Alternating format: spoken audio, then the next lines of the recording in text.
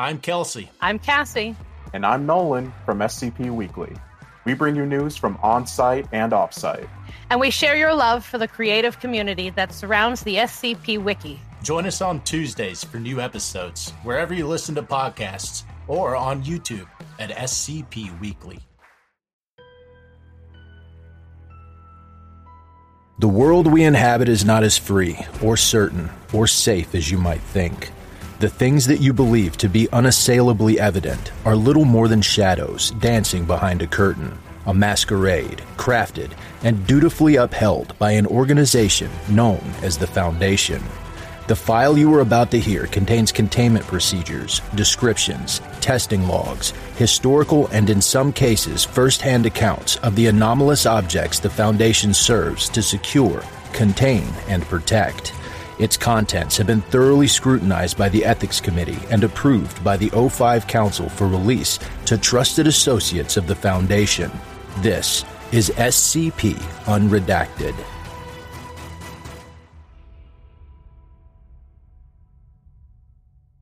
Foundation Agent George Barson is monolithic, nearly 2 meters tall and rectangular-shouldered, like a Bruce Timm cartoon. He's bald, bearded, and immaculately presented. His suit is tailored. There are few which will fit him off the rack. He arrives at the Green Place first thing after dawn, 6 o'clock. The address is isolated, an acre or two of ill-maintained scrubland off a spur of the main highway north out of Ojai. Barson is part of the Foundation's Anomalous Religious Expressions Division.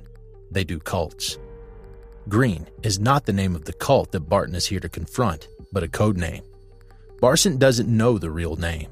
At the briefing last night, it was explained that there are legitimate security reasons to use code names instead of true names here, but those reasons were not explained. Barson, no fool, took this to mean that there is some form of cognitohazard surrounding the true names, or a memory clouding phenomenon that makes them impossible to record, and he's dealt with Foundation research staff for far too many years to not consider this. Somebody just straight up forgot to record the real names and is trying to cover for themselves. If there's an SCP number, he hasn't been told it. The house is an ugly white sprawl, 1-story, wood construction, no 2 windows alike in design, decaying. There are piles of junk, lumber, rusted vehicle components, drums of filthy green water. Willow and sycamore trees are encroaching from 2.5 sides, drizzling leaves and seeds, and miscellaneous biological gunk all over the roof, clogging the gutters. Through the windows, only closed curtains and blinds are visible. The front door is standing ajar. Barson proceeds inside, cautiously. The entrance opens almost directly onto a large lounge/diner/kitchen area. The room is darkened, light mostly spilling in from the entrance door. Barson leaves it open and feeling its way around the edges of the window coverings. The place is dirty and smells of mold. The still air is like an oven, and it's extremely quiet except for the faint, animated sound of someone talking away down the hall, words not entirely clear. Wasps, and yeah, it's going to be sharp inside. When you're made to move, that's the law you'll bleed from. Barson goes down the hall, passing a wall decoration that was once a mirror, but has been completely painted over in black. After a brief search, during which he ascertains that the rest of the house is empty, he comes to the final room. This door is closed, but the focused rambling is coming from inside. At home, it's super easy. I'm going to give you something. An easy 2-part project for you to take away, and don't forget, below. Part 1. Find someone weaker than you. Barson knocks loudly twice. The patter stops. Nothing else is heard. Barson opens the door. The room is dark, its windows blocked with a thick curtain. There's a computer desk in the corner opposite the door, about as cluttered as a desk can realistically get, strewn with partially disassembled hardware, USB keys, chocolate wrappers, scraps of paper, ballpoint pens. There's a gaming mouse, unable to move for junk. There's a good quality video camera set up, a monitor, video feeds on the monitor, dust. There's a cheap skeletal swivel chair in front of the monitor, and a young man of about 20 slouched uncomfortably in the chair. He is skinny, with discolored pale skin that Barson thinks could be caused by malnutrition. He has what was at one point a stylish, fashionable haircut, but is now in some disrepair. And when he turns around, Barson sees that he has dark rings around his eyes. It looks as if he hasn't slept in a year. He reeks. The room is filled with that odor, almost thick enough to see. In the same way that the anomalous viral/religious phenomenon, the cult, gathering around and above this young man like an anvil cloud, is named green, he himself is named red. "Good morning," Barson says. "We saw your streams." The youth pulls his headphones down. "The fuck are you?" "My name's George Barson. I'm part of an organization that, Red launches out of his chair like a rabid greyhound from a cage. He comes fist first, losing the headphones. Barson shifts his weight slightly to his left, leaning away from the punch. He catches Red's arm and pulls it forward, violently, deflecting the attack's momentum and bringing the youth teeth first into the doorframe. Red stumbles back, crouching. He finds his footing swiftly. Froth is developing at the corners of his mouth, mixing with blood. Scrabbling around the junk on the floor, he puts a hand on a soldering iron. As Red comes forward again, Barson wastes a critical split second trying to trace the iron's cable to figure out whether it's plugged in and hot or not. It's not, but that's enough distraction that Red gets right up there, driving the iron up into Barson's gut with both hands. There's an electronic screech and a spark of orange light. The iron holes Barson's shirt but skitters off his abdomen, opening a long tear. There's bare skin underneath. His shield is invisible, partly mythical, and protects his seemingly exposed head just as well as the rest of him. Barson takes Red in a headlock. Some haphazard kicking ensues, less well choreographed. Red has a demon's energy behind him, but Barson has, to be blunt, arrived prepared. In a few more moves, Red is disarmed, stunned, flat on his back, and good for nothing. Barson takes stock. The number of genuine fight-for-your-life fights he's been in is still in single digits. This one ranks about in the middle. 15 seconds of activity, both of them made mistakes. A learning experience. "Then I'll dispense with the introductions," he says to Red. "The live-streaming vector was novel. We hadn't seen that before. Very effective compared to the generic self-help book and walled compound model. You get 1 point for originality out of 10. But we predicted it decades back and we had the containment procedures ready to go. We have people at the streaming services. As I speak, we're locking you out of your account. We're using your own channels to distribute inoculation codes." Barson tries to tidy his shirt up. It's not going to work. Never mind. "But you're the source," he says. "A simple inoculation code would glance off. Physical intervention is required." He reaches inside his jacket, where he has a perfectly serviceable gun that he elected to leave where it is for this confrontation, and produces a device not unlike an ophthalmologist's scope. He kneels, lifts Red's right eyelid, and aims the scope at it, projecting a brilliant white spot of light that bathes the entire eye and causes it to lock open. Almost all of Red's musculature locks up as well, effectively pinning him to the floor. His teeth clench. Barson says to Red, "This man is innocent. Nobody can deserve what you've done to him. Release him and leave this reality forever." Through gritted teeth, Red says, "Who the fuck are you?"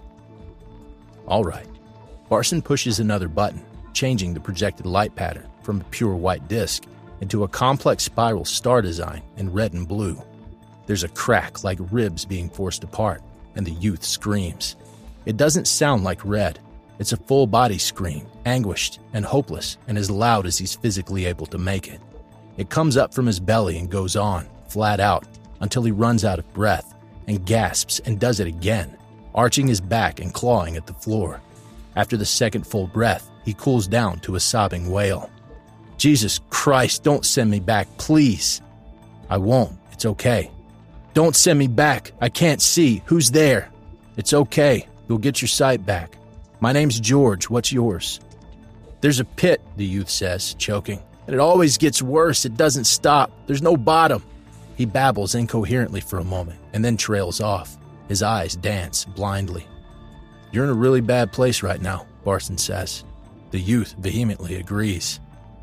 Something has gone wrong, Barson explains, and that horrific thing that went wrong, has found you and abducted you and replaced you. It's out here now using your skin as a finger puppet, walking you around and making you talk, replicating. That nightmare you're having is being had by 100,000 people right now. That's the bad news. The good news is that we caught you, and I can still see you in there, and there's a good chance we can get you out. A good chance? The youth breathes twice. If you can't, he begins urgently. Focus on the red and blue spiral, Barson says. He still has the scope pointed into the youth's eye. What? I can't see anything. That's because you're not directly connected to this optic nerve anymore, but your mind is locked inside something that is. You can't see the spiral, but somehow you know what it looks like. You can sense its shape, like a pattern of heat on the back of your hand. Barson's voice is becoming slower, taking on a hypnotic rhythm. The spiral idea is going in. It's spreading and flourishing, occupying more space. The more you think about the spiral, the more you realize you can't think about anything but the spiral. The youth seems to have nothing to say to this. His breathing stabilizes. Your thoughts are slowed, Barson continues. The spirals fill you up recursively, like ice crystals, until you can't move. Your brain knows it's being poisoned. Even though you're blind, you feel a reflexive need to look away or block out what you're seeing. A long enough exposure is fatal. There's a long, heavy pause during which Barson does nothing but shine poisonous light into the young man's eye, while studying that brightly illuminated eye himself, tracking the progress of the ocular response, waiting for a particular tell. It's not a clear-cut thing. There's a small amount of guesswork. He waits until he's sure. Finally, he releases the button on the scope, shutting it off. The youth is now completely inert.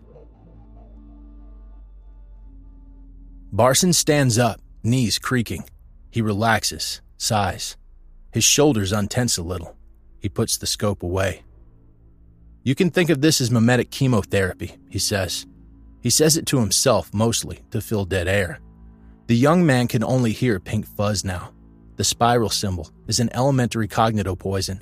A long exposure is fatal, but a just barely non-fatal exposure is recoverable. You will recover from this poison, and Red cannot. You will survive, and Red will die. Because you, my man, are an intelligent, creative human being, and Red is... He reflects on his briefing and what he knows of the green phenomenon and the 100,000 people suffering and raving inside it right now. They are in all parts of the globe. He's seen some photographs of what takes place in homes occupied by Red's appalling messages. He's heard a strictly limited amount of highly redacted audio. Dispassionate people make better field decisions. That's the rule he was always taught. But remaining dispassionate is harder on some days than others. A piece of shit. Barson potters around the room for a little while, taking a closer look at some of the computer hardware. Nothing notable there, although he finds a stand for the soldering iron. There's also a narrow camp bed in the room, with a bedraggled sleeping bag. He clears the sleeping bag away and loads the youth onto the bed in a recovery position. He pulls the curtain open. It's an obnoxiously sunny day, and the sun is aimed right in through that window. Finally, Barson picks up the swivel chair and settles into it on the far side of the room, where he can keep an eye on his patient. He pulls a Foundation-issued phone from his pocket, along with a horrendously tangled pair of cheap earbuds, which he begins to untangle. He relaxes into his monologue. It's not as if anybody's listening. Fact is, I didn't need to come here. There's more than one way to physically intervene when something like green comes around. You know what the original plan was when we found out about you? Orbital laser cannon to the top of the head. We can do that, my man, from time to time. Your house would be a circle of scorched timber with you a burnt marshmallow at the middle of it. That's our latest methodology for dealing with virulent, single culpability mimetic anomalies. We do it at arm's length, at the longest possible distance, unblinkingly and unfeelingly, and to hell with the details. It's brutal, impersonal, very expensive in orbital laser maintenance. We say to ourselves that it's effective. Maybe it is. I'm not at that level. I don't get to see the statistics. But what I do know is that we can always do better. And I looked at the file and I looked at you. And I took a long shot. Honestly, I'm a very small guy in the grand scheme, but I stood up in a pretty intense meeting with people who I don't really have the authority to say anything to, and I said to them, this is a paraphrase, "There's a completely innocent kid at the center of this. He doesn't deserve this. At minimum, we've got to make the gesture." A shadow passes across the room. Barson looks around briefly, but whatever it is gone. He thinks nothing of it. And then I also said, if it works, it'll save us a boatload of money. I think that part was the part that got their attention. But I got the thumbs up, so here I am, trying to save your life the hard way instead of just atomizing it. It'll probably take all day, 6-10 hours. Don't worry, I have podcasts. He finishes untangling the earbuds and screws the first of them into his left ear. "Your people must really hate you," Red says. "Shit." Barson draws. Late. Obviously, nobody should be able to talk right now, but the real reason he draws late is that the comment lands. It should just pass by him, but there's a sharp, spiteful element of truth to it. Truthfully, nobody was a fan of the idea. Barson's been saying for a long time, with gradually increasing volume, to gradually increasingly senior Foundation overseers, that a chat beats a fight. He's been ignored over and over. Yesterday, when they finally said that he could try it, it was grudgingly. And so a momentary flicker of foul suspicion appears. Did they know? Did they really just kill him? They didn't, he knows, and of course they didn't. As he fumbles the gun out, Red is already sat up, grinning like a ventriloquist's puppet, and turned his head to look right at Barson. They make eye contact, and this time, Red's eyes are open all the way, allowing Barson to see straight through to what's on the other side.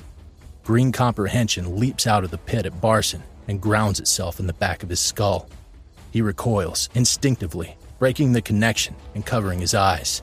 He stumbles, falling backwards out of the chair and into the corner of the room. His orange crystalline shield fluctuates, panicking in its own way because of what just passed through it. Intermittently, it turns impermeable, cutting off Barson's frantic breathing.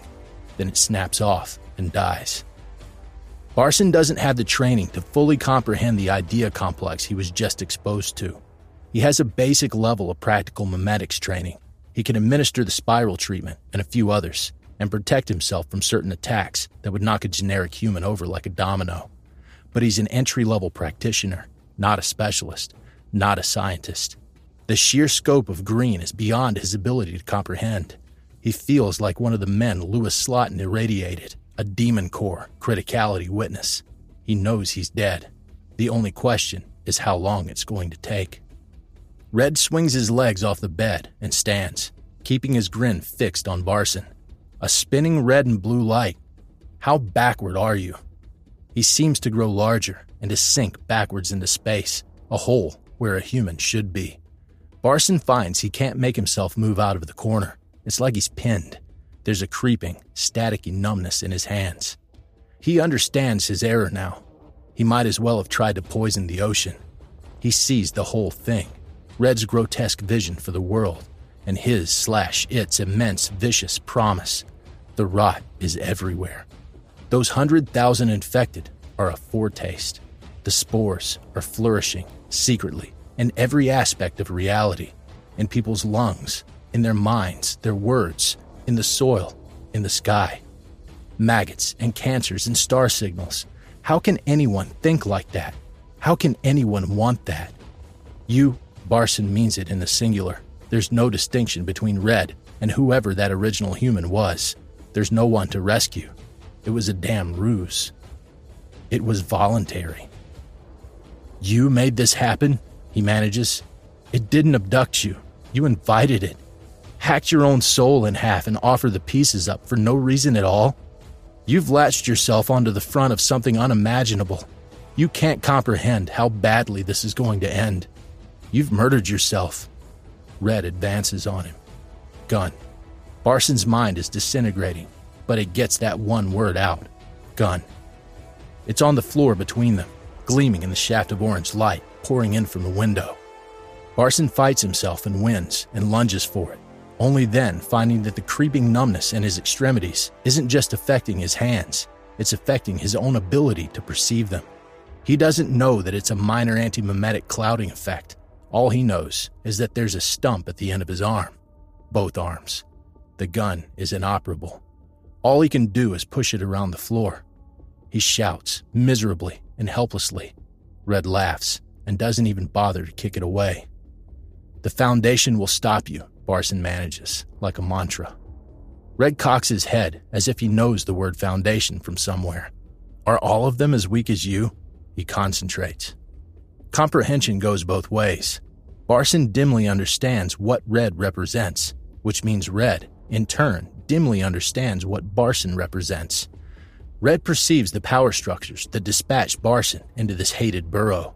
Red perceives the shadows of the people at the streaming services and the mobile task force Barson doesn't know about, skulking out at the property's perimeter, waiting for a go order that'll never come. Red perceives the 4 or 5 brutal, impersonal suits sitting at the top of the operation, webbing it together. One of them is toying, absently, with their laser strike key stick, twirling it around the back of their thumb, over and over, dropping it. That's as far through headspace as Red can search, because that's the limit of the people who know about him. Red. That's the hit list. A shadow blots the sun out again, the same one as before, for longer this time. Red looks out through the window, giving it a curt nod, and it departs. Barson slumps to one side, dead up to the shoulders now. Conscious that any of these words could be his last, he says, "You think you're in control, but it's going to kill you too. We can get you out. You can help us contain it." Red crouches, still grinning. "Look at me. Look." Barson looks. He doesn't have a choice. It hurts. Red makes sure he's being heard, loudly and clearly. "No." Zayn. 346. Semach Shin, Barson whispers. Red blinks. "What?" Something bleeps. "I star," Barson says. "I star." Shit. Red looks around, suddenly, genuinely alarmed. The phone. He lost track of Barson's phone. He finds it beneath the bed. He snatches it up. There's a voice authentication interface, and authentication is nearly complete. Stop, cancel, undo. Nothing happens. Wrong voice. He drops the phone, scrambles for the gun. "Zelohi, Nora." "Fire," Barson says. Red puts a bullet through the phone, and a second through Barson's skull. He looks up at the ceiling, waiting, still alarmed, and he waits. But nothing else happens.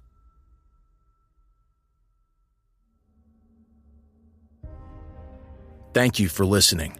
If you like what you hear, join my Discord community, hire me on Fiverr, or help support me by becoming a patron for as little as $3 a month. Regardless of tier, all patrons get early access to every single episode. The links are in the description. I don't have the talent it takes to write a skip. All I do is read. Original authors make this podcast possible, so credit to the original author. Their link's in the description. Show them some love as well. Consider becoming a member of the SCP Wiki. Upvote their work, and maybe write a skip of your own. Maybe I'll read it here someday. You never know if you never try. The content of this podcast and content relating to the SCP Foundation, including the SCP Foundation logo, is licensed under Creative Commons Sharealike 3.0, and all concepts originate from scpwiki.com and its authors. This recording, being derived from this content, is hereby also released under Creative Commons Sharealike 3.0. I'm Grigori Karpin from Simply Creative People, the podcast where we discuss GOIs, canons, and stories from the SCP Wiki, and we try to recommend things for all fans of the Wiki, new and old. Look for us on Spotify, Google Podcasts, Stitcher, and Apple Podcasts. Visit the show page at anchor.fm/simply-creative-people, or follow us on Twitter at SIMCREAT. Hey there, this is DJ Skip, host of Foundation After Midnight Radio, coming to you from the only third shift broadcast for personnel, by personnel. Be sure to tune in wherever you listen to podcasts to not miss out on containment news and community announcements from within the Foundation.